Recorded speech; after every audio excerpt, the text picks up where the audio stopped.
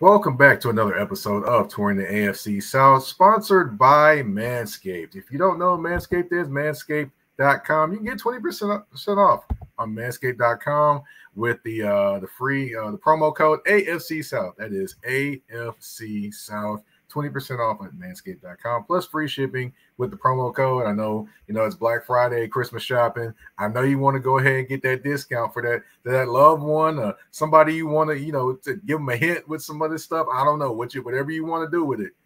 It's 20% off with the promo code AFC South plus free shipping.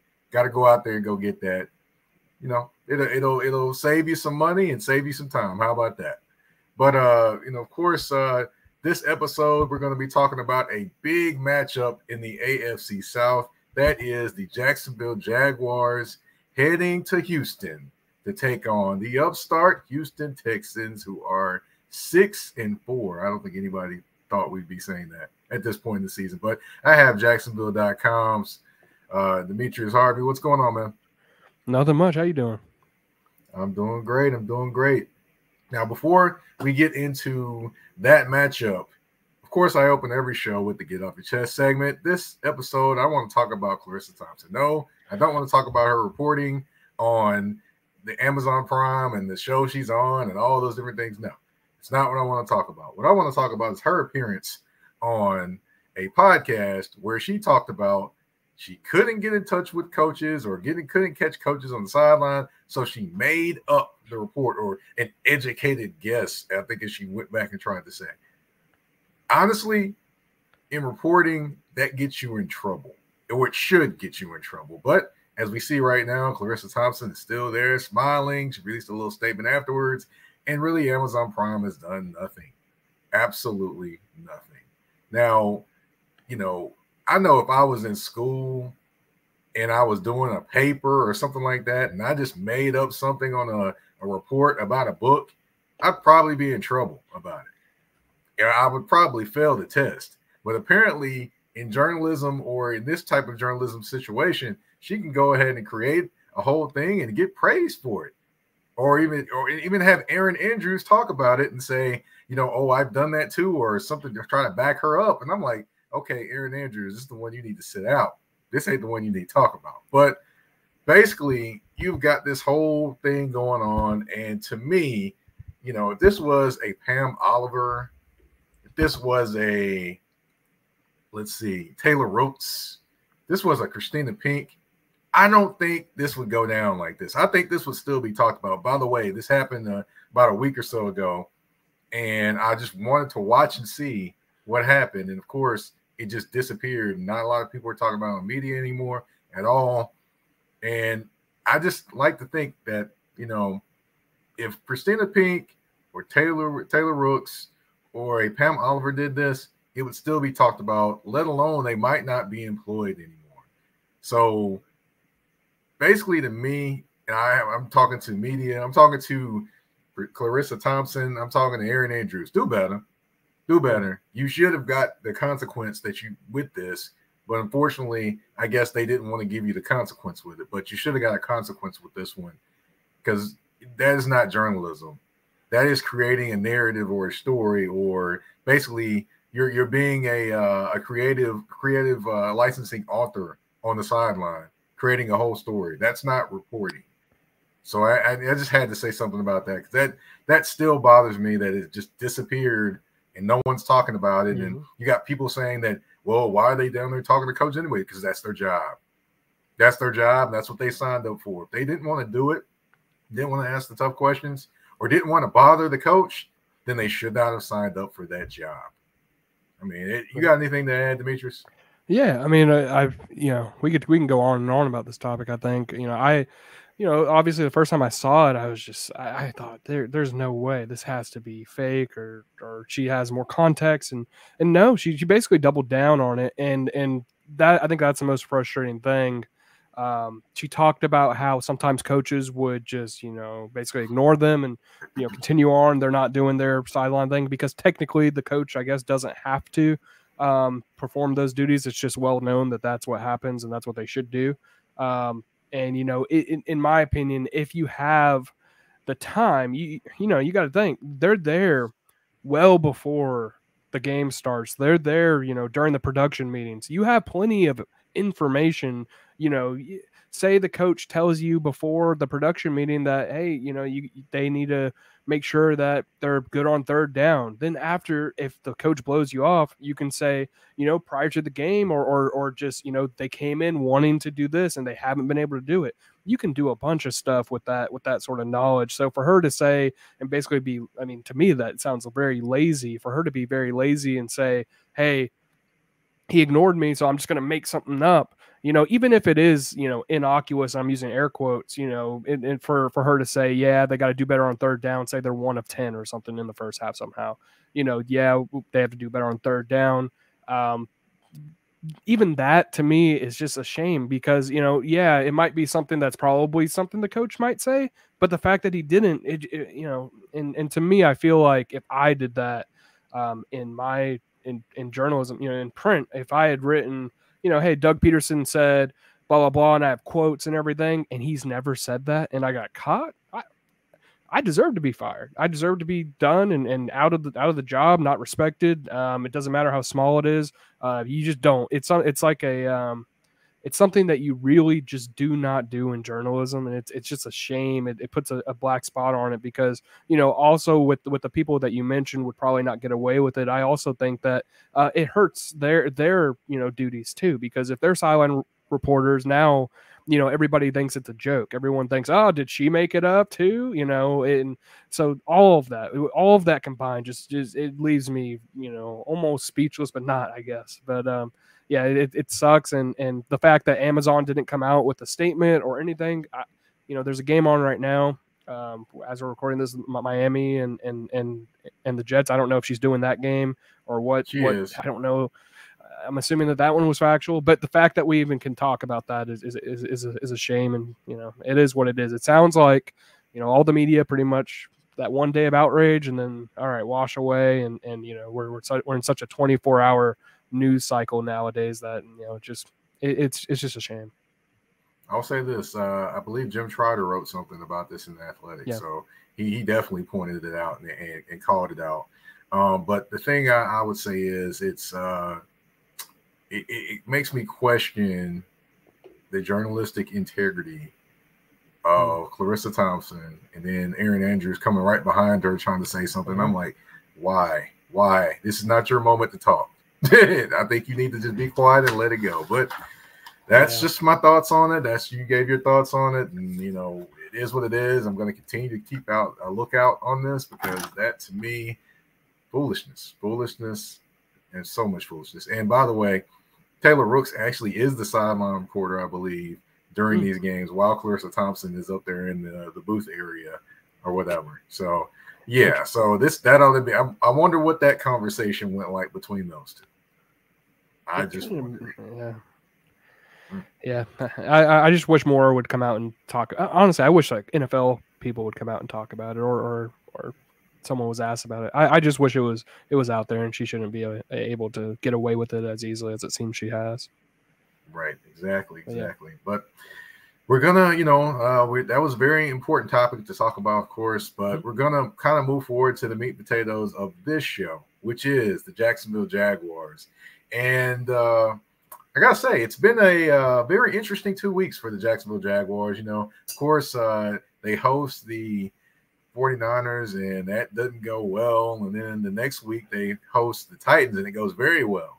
So the question I have for you is, within those 2 games, which is kind of the more real version of the Jacksonville Jaguars between those 2 games?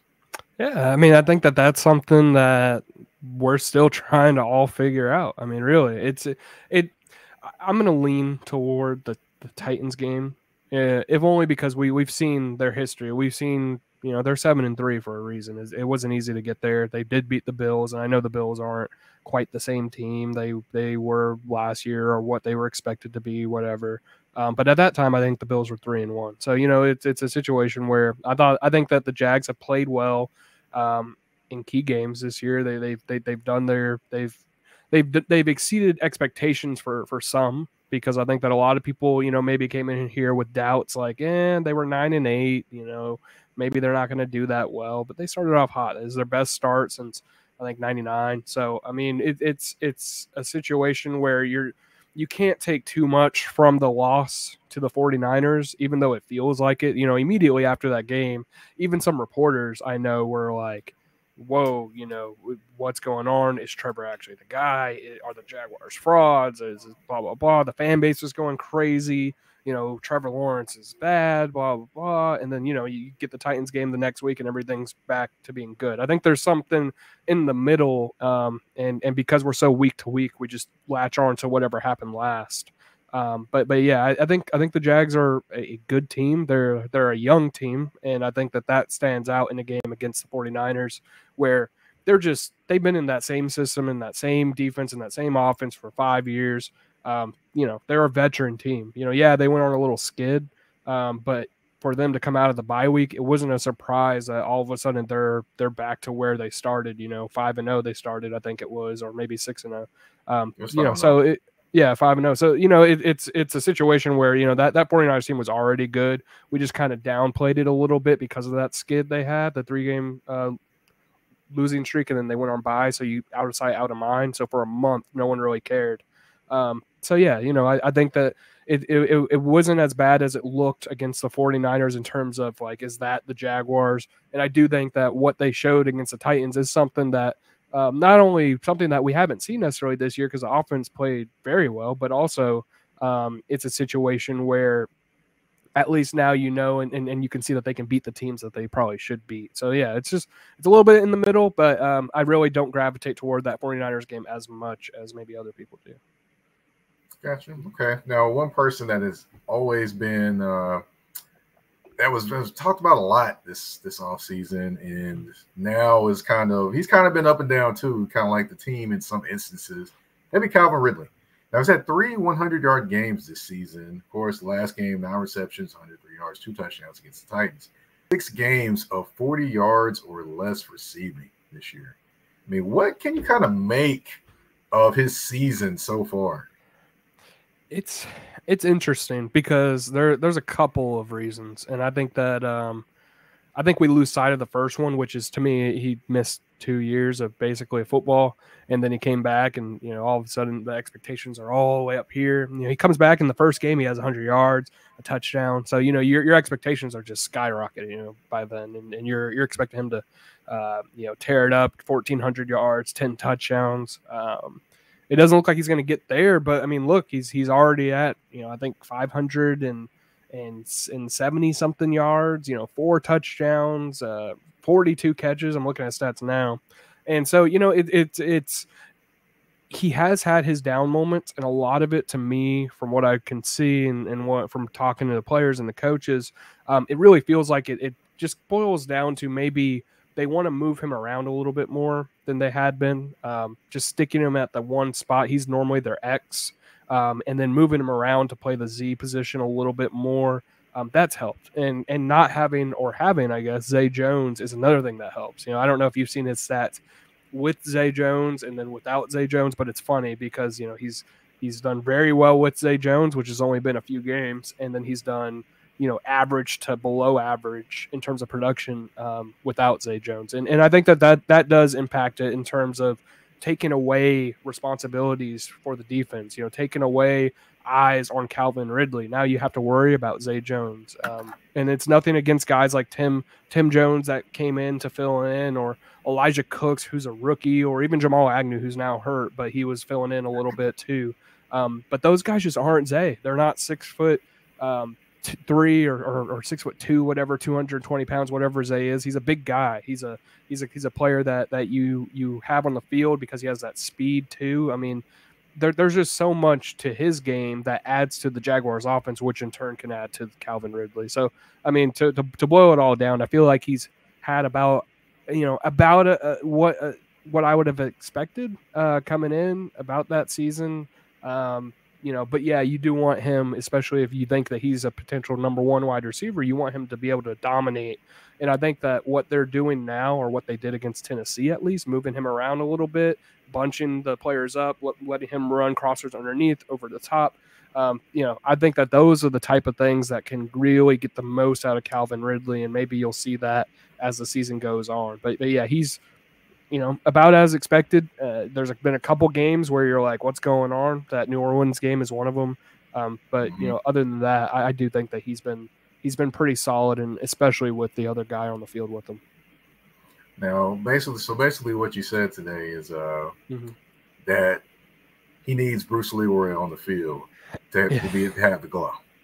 And if Bruce Leroy's on the field with the glow, then he can go ahead and do all the things he does. So, for those who don't know, I like I mentioned every time I talk about him, just take a look at Zay Jones and then you can put his picture beside Bruce Leroy. If you don't know who Bruce Leroy is, Barry Gordy's Last Dragon. It's a 1980s movie. Go check it out. You'll get what I'm talking about there. But I got to move on to one other topic that has been mentioned. It's been mentioned a little bit. I kind of thought about it too, but it's Travon Walker and Aiden Hutchinson. Now, Travon Walker this is his stats for his career right now. It's only been, it hadn't even completed 2 years, so just keep that in mind as well. 7.5 sacks total, 1 interception, and 75 total tackles. Now, keep in mind also that he's playing outside linebacker in a 3-4. Aiden Hutchinson is playing defensive end. He's got 15 total sacks, 4 interceptions, and 86 total tackles. Now, there are some people that are saying, wondering if Jacksonville may have a bit of buyer's remorse. Now, based off of what you just, heard me talk about with the stats, do you think there's a little bit of buyer's remorse in Jacksonville and not getting Aiden Hutchinson instead of Travon Walker? So I'll say this. There's buyer's remorse in terms of like the fan base, and there's buyer's remorse maybe even from the media who maybe care a little bit too much. But there's no buyer's remorse from Jacksonville. And I can say, unless they're lying, I can say that with 100% certainty. They love Trayvon. They want him to do more in the pass game. I think that they're not ignorant to that. They know that he could be more productive there, and maybe they're at fault for some of it, for not putting his hand in the dirt more, or not, playing him a little bit inside some, not giving him the opportunities maybe to excel in those ways, which he had done at Georgia.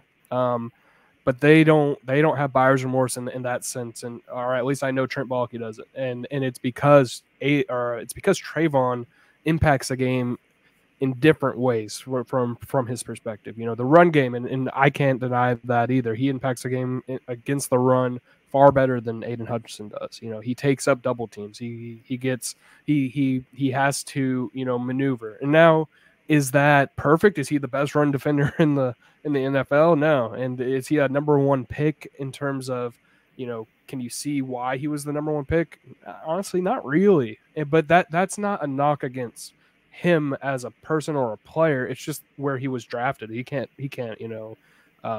control where he's selected. But he would start, in my opinion, for almost any team.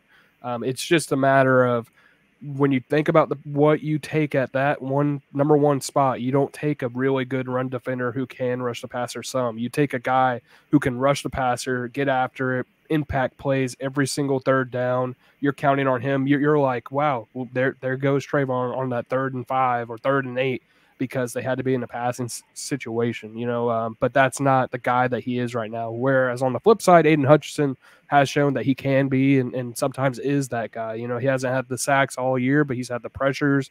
He has far more pressures than Trayvon according to all the metrics. He's impacting the passer in different ways. They move him around a lot in Detroit, which is good for him and the team. So, yeah, just to boil it all the way down and sort of re-answer your question, I don't think that there's any buyer's remorse in Jacksonville in terms of the organization, but there definitely is from the fan base. I think the fan base really wants to see a lot more from Trayvon because, you kind of hone in and I'm the same way. I hone in a little bit on the pass rush just because you're taking number one. I mean, that's a spot you need, and they're a team that desperately needs to keep impacting the quarterback from the edges because the inside just isn't getting it done right now. Yeah, it's definitely interesting that they haven't moved him around a little bit more. I thought they would do that a little more in terms of moving him to the 5 technique. I thought so too. Other things. And then also in the pass rush, I thought what they could have done is they could put Chase on the outside, move move Walker inside, and then of course you have your Josh Allen and whoever else you want to put there too. So that's just my thinking. But of course, I'm a former defensive player in college, and I didn't play in the NFL. So there we go. It's my thinking, trying to think of a few things to make them a little bit more active. But that's enough talking about the Jaguars and kind of where they are right now. But we do have to talk about the game coming up. That is the Jacksonville Jaguars versus the Houston Texans. We're going to do that and more after this commercial break on Touring the AFC South with their host, Mike Patton. A shift. A shift is something that happens and changes the dynamics. And that's what happened when Garrett Logistics was born. After 10 years as a sales pro in the logistics world of sporting goods, John Garrett decided to pivot to the world of freight and start a brokerage. So you're saying to yourself, why trust Garrett Logistics? Well, Garrett Logistics helps shippers improve overall workflow, along with increased on-time pickup and delivery percentages. Last-minute loads, multi-drop pickups, and more are part of the services with Garrett Logistics. They're available Monday through Friday, 7 a.m. to 6 p.m., and Saturday, 8 a.m. to 12 p.m., all times Central Standard Time. So give them a ring at 615-400-8484. That's 615-400-8484, or you can email them at john@garrettlogistics.co or visit their website at garrettlogistics.co. Garrett Logistics, where the motto is, it's not just freight to us, it's your business.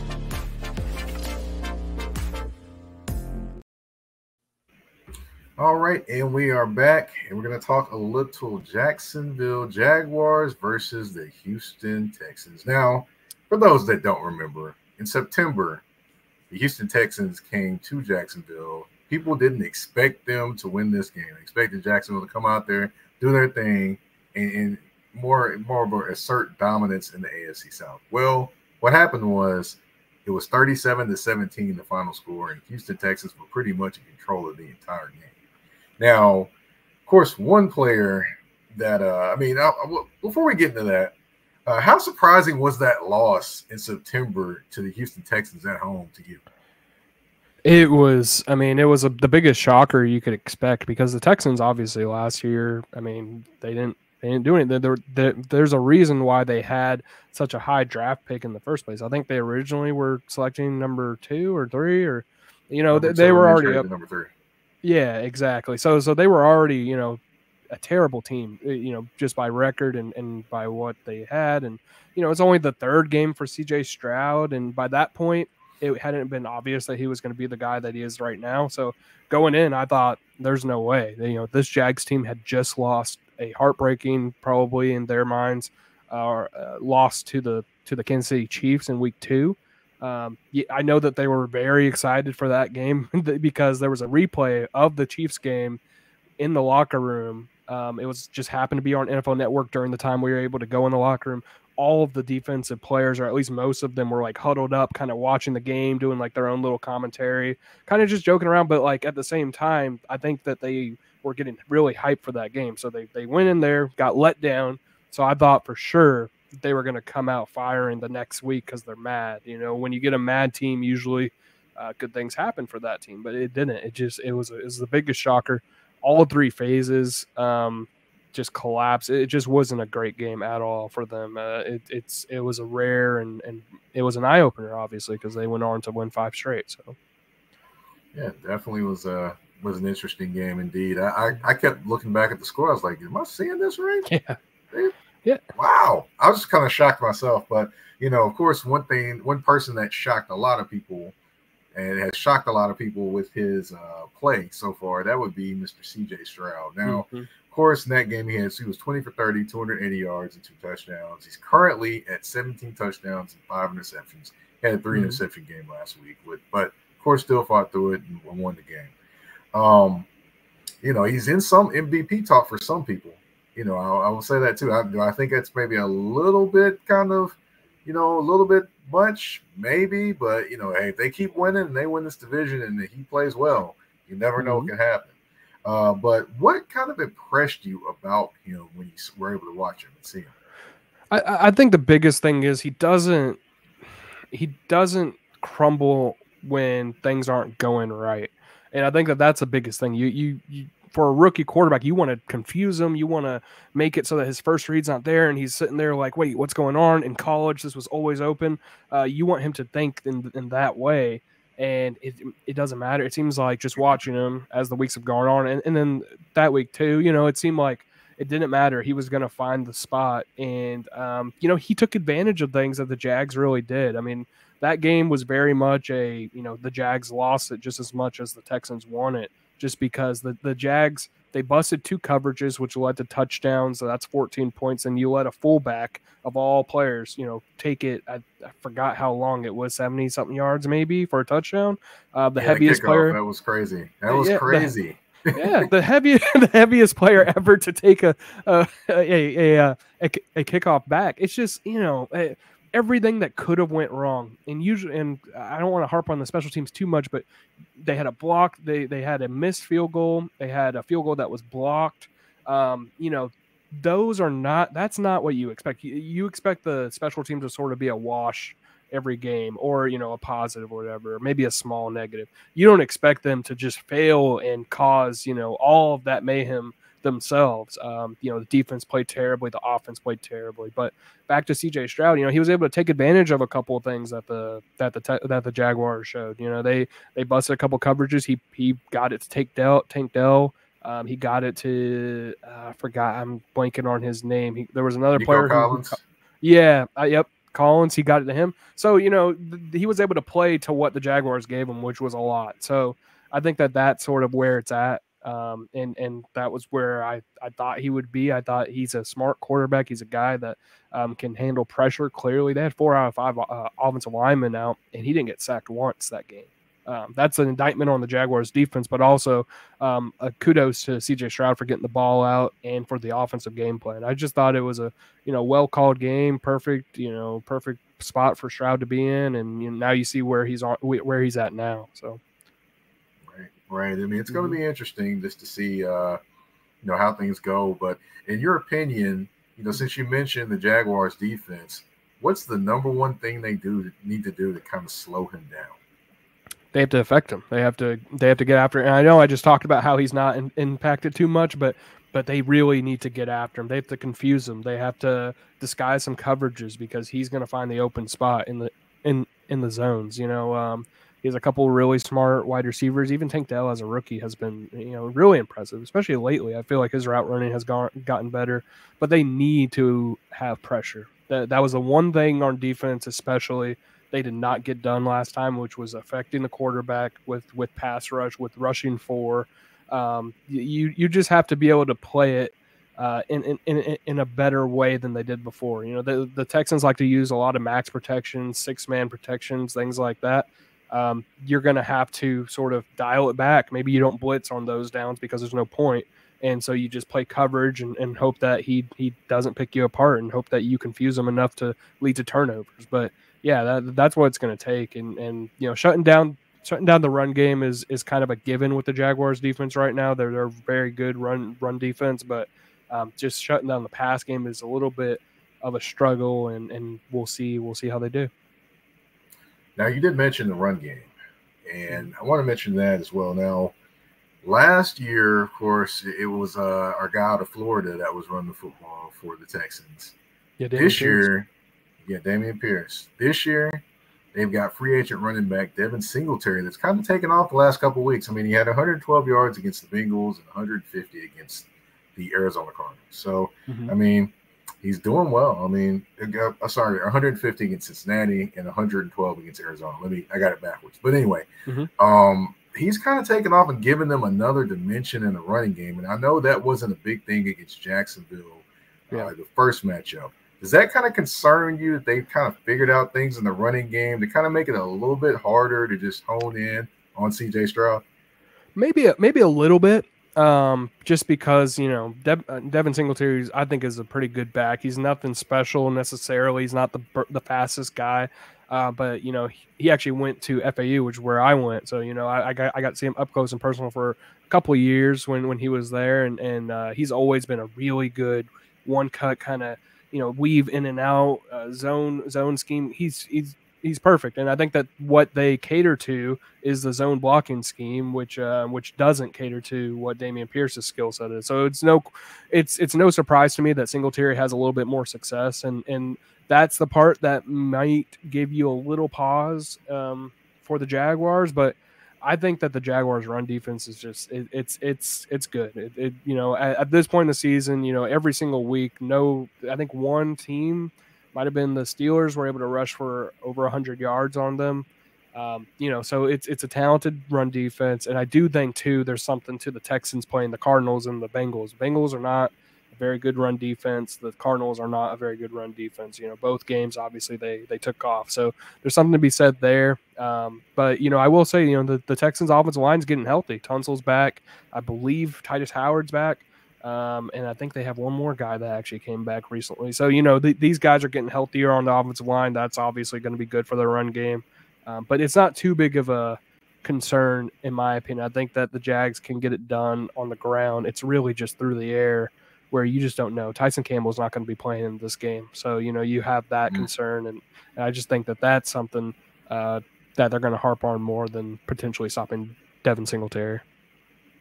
Well, definitely, that's a huge thing. Tyson Campbell not being there, but one thing I did want to mention as well. It's a lineman. It was a center, I think, a rookie center. I think he just got taken off or his 21-day window, I should say. Just got opened up off of injury reserve. So so that's the other guy that they're waiting on. But it's amazing how they went from having a line last year that could not really do much in the passing game and kind of struggled in the running game too, to now they're giving C.J. Stroud time, even though C.J. Stroud is getting pressured a lot. He's still getting pressured a lot, but he's just not getting sacked a lot like Davis Mills was last year.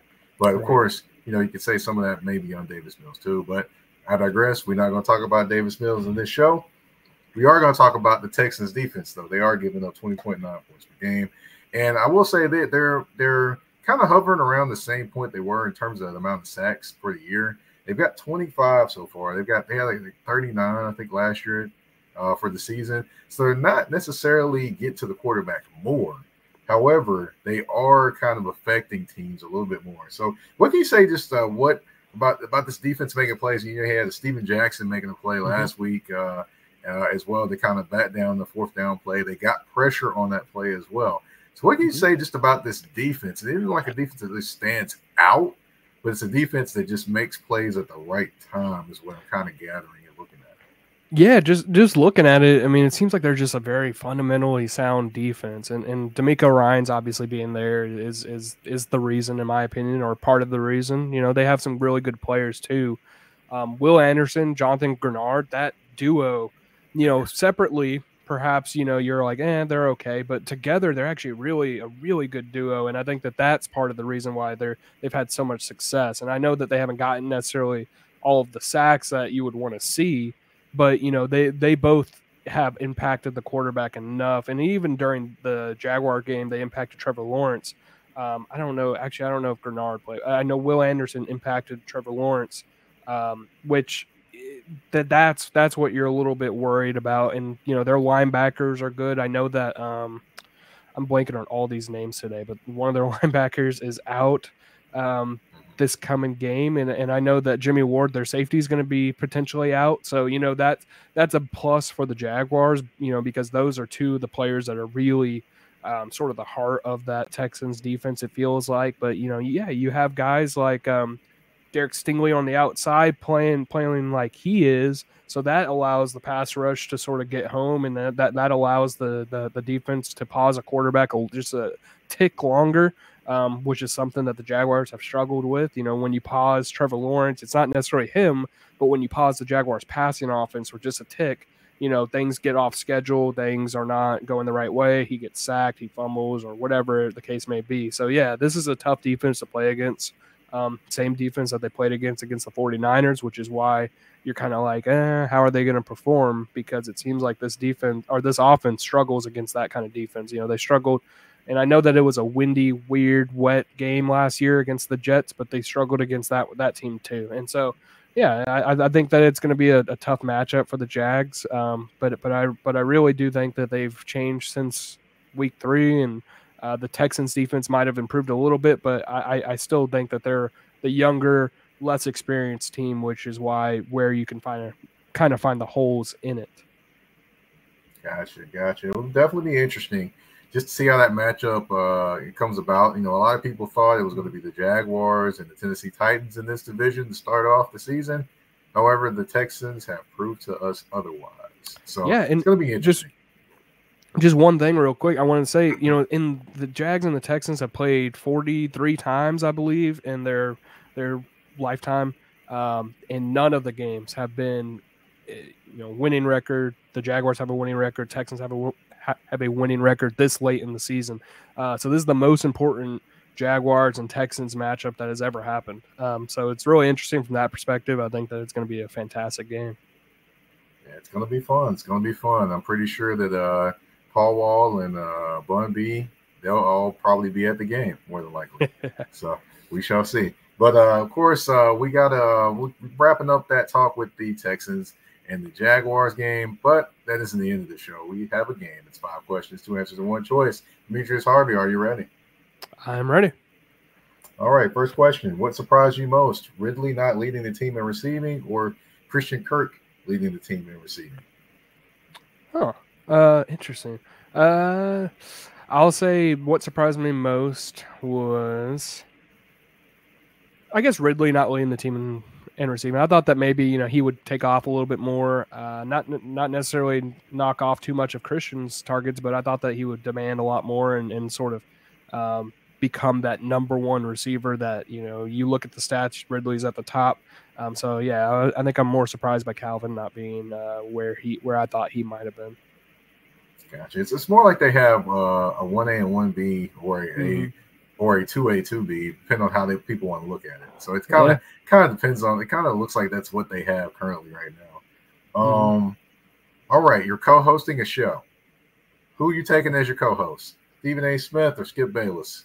Oh, Stephen A. 100%. And I don't know why. A lot of people don't like him, and I don't know why, but he's hilarious to me. I love watching Stephen A.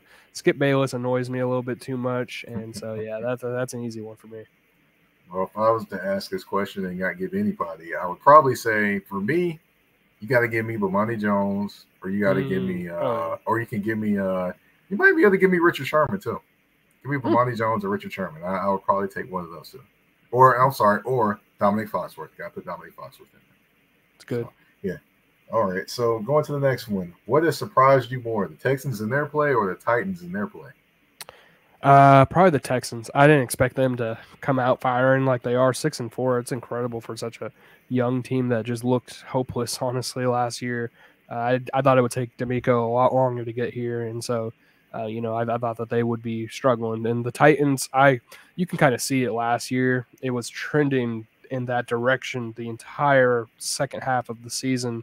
And there was just no way, in my opinion, that they could, keep repeating the same performances they had the previous years because the game's changed so much. The players are gone, from Tennessee. Tannehill's declined. The only thing you had was really Derrick Henry to sort of hold it all together. And so I'm not surprised by the Titans this year. All right, let's see. You have one concert to attend. Are you going to attend the T.I. concert or are you going to attend the Jeezy concert? Which concert are you going to? Oh, man. I think I'm going to do oh, man, that's tough. I love T.I. I love both of them growing up. I'm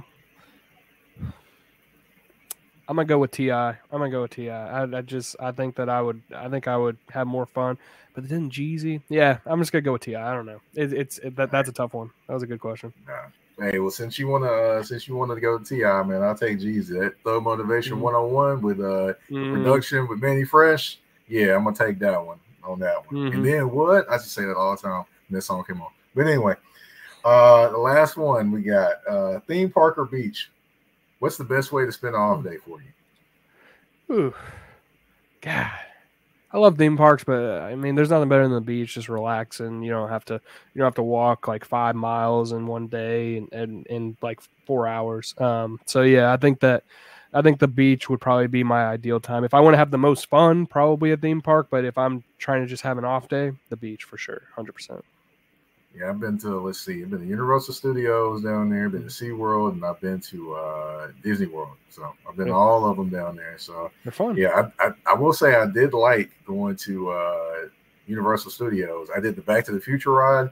The funniest thing about that entire thing is when you go up, and they rise you up or whatever. Mm-hmm. The funniest thing about that entire thing is when you're looking at the screen, but when you look off to your left or right, you notice that, hold up, everybody else is right here with me. You look over, because if you're focused on the screen, you never notice that there's like other cars or other people on the ride that are in a different car right beside you with a screen. So it really doesn't, it kind of takes away a little bit of the excitement of the ride, basically. The immersion is gone. Yeah.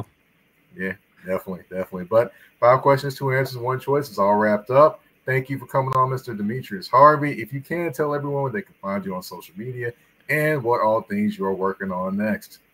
Absolutely. Yeah. I appreciate being on as always. And you can find me on Twitter or X, whatever you want to call it, at Demetrius82.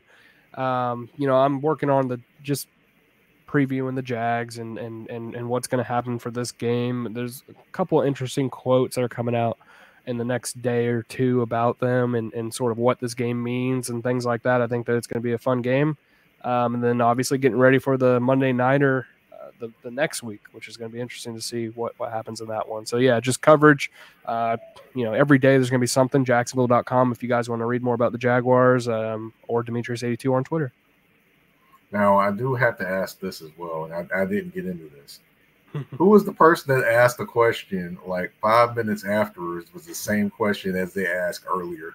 What happened there, man? Now, for those that don't know, at the press conference in Jacksonville, Doug Peterson got a question, and then like 4 minutes later, he got the same question about the same thing that he just kind of had a little bit of a tiff about with another reporter. So can you kind of break down what happened there? Yeah, I'll break it all down because I was involved in that. So I asked this. Yeah, so I asked the first question, which was, hey, all right, let me preface this a little bit. The NFL sent out a memo or communications, whatever, they emailed to everybody who signed up for this, that, here are all 32 teams' Art Rooney Sportsmanship Honor, nominees. And the Jaguars had Christian Kirk listed in there. And I saw this mid press conference. So like imagine this. I have my laptop in front of me. Doug is talking. I see this mid press conference. I'm like, oh, okay. I'll just ask Doug, hey, what does it mean for Christian to be nominated? Why should he be nominated? Things like that. So I started asking it, and I was like, why should Christian be nominated? Blah, blah, blah. The PR guy is like, we nominated Foye. And I'm like, what? Because the NFL sent out that they nominated Christian Kirk.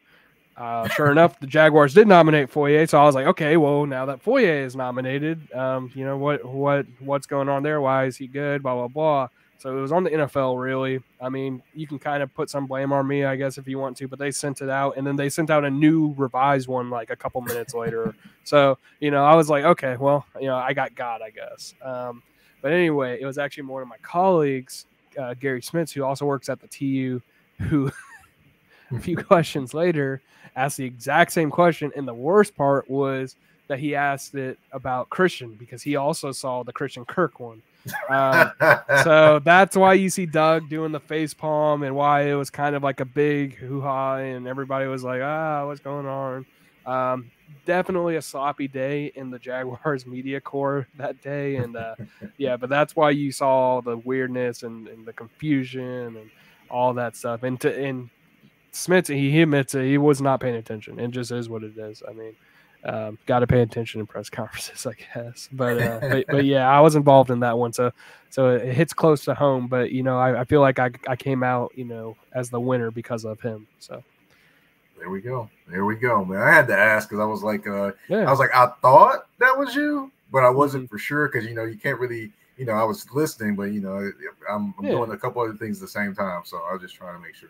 But yeah, that was definitely because people were talking about that, and I was like, well, what happened? I went back and but anyway, thank you again for coming on. Of course, if you want to find me on the artist formerly known as Twitter, you can find me at MikePatton82. That's MikePatton82. Of course, you can find me on Instagram and Threads at that's THA, not THE _general_MP. Of course, touring the AFC South, you can find it on YouTube, find it on Apple Podcasts, Google Podcasts, Spotify, iHeartRadio, you name it, we are there. I thank you all for tuning in to this episode of Touring the AFC South with your host, Mike Patton, guest Demetrius Harvey. We're out. Peace.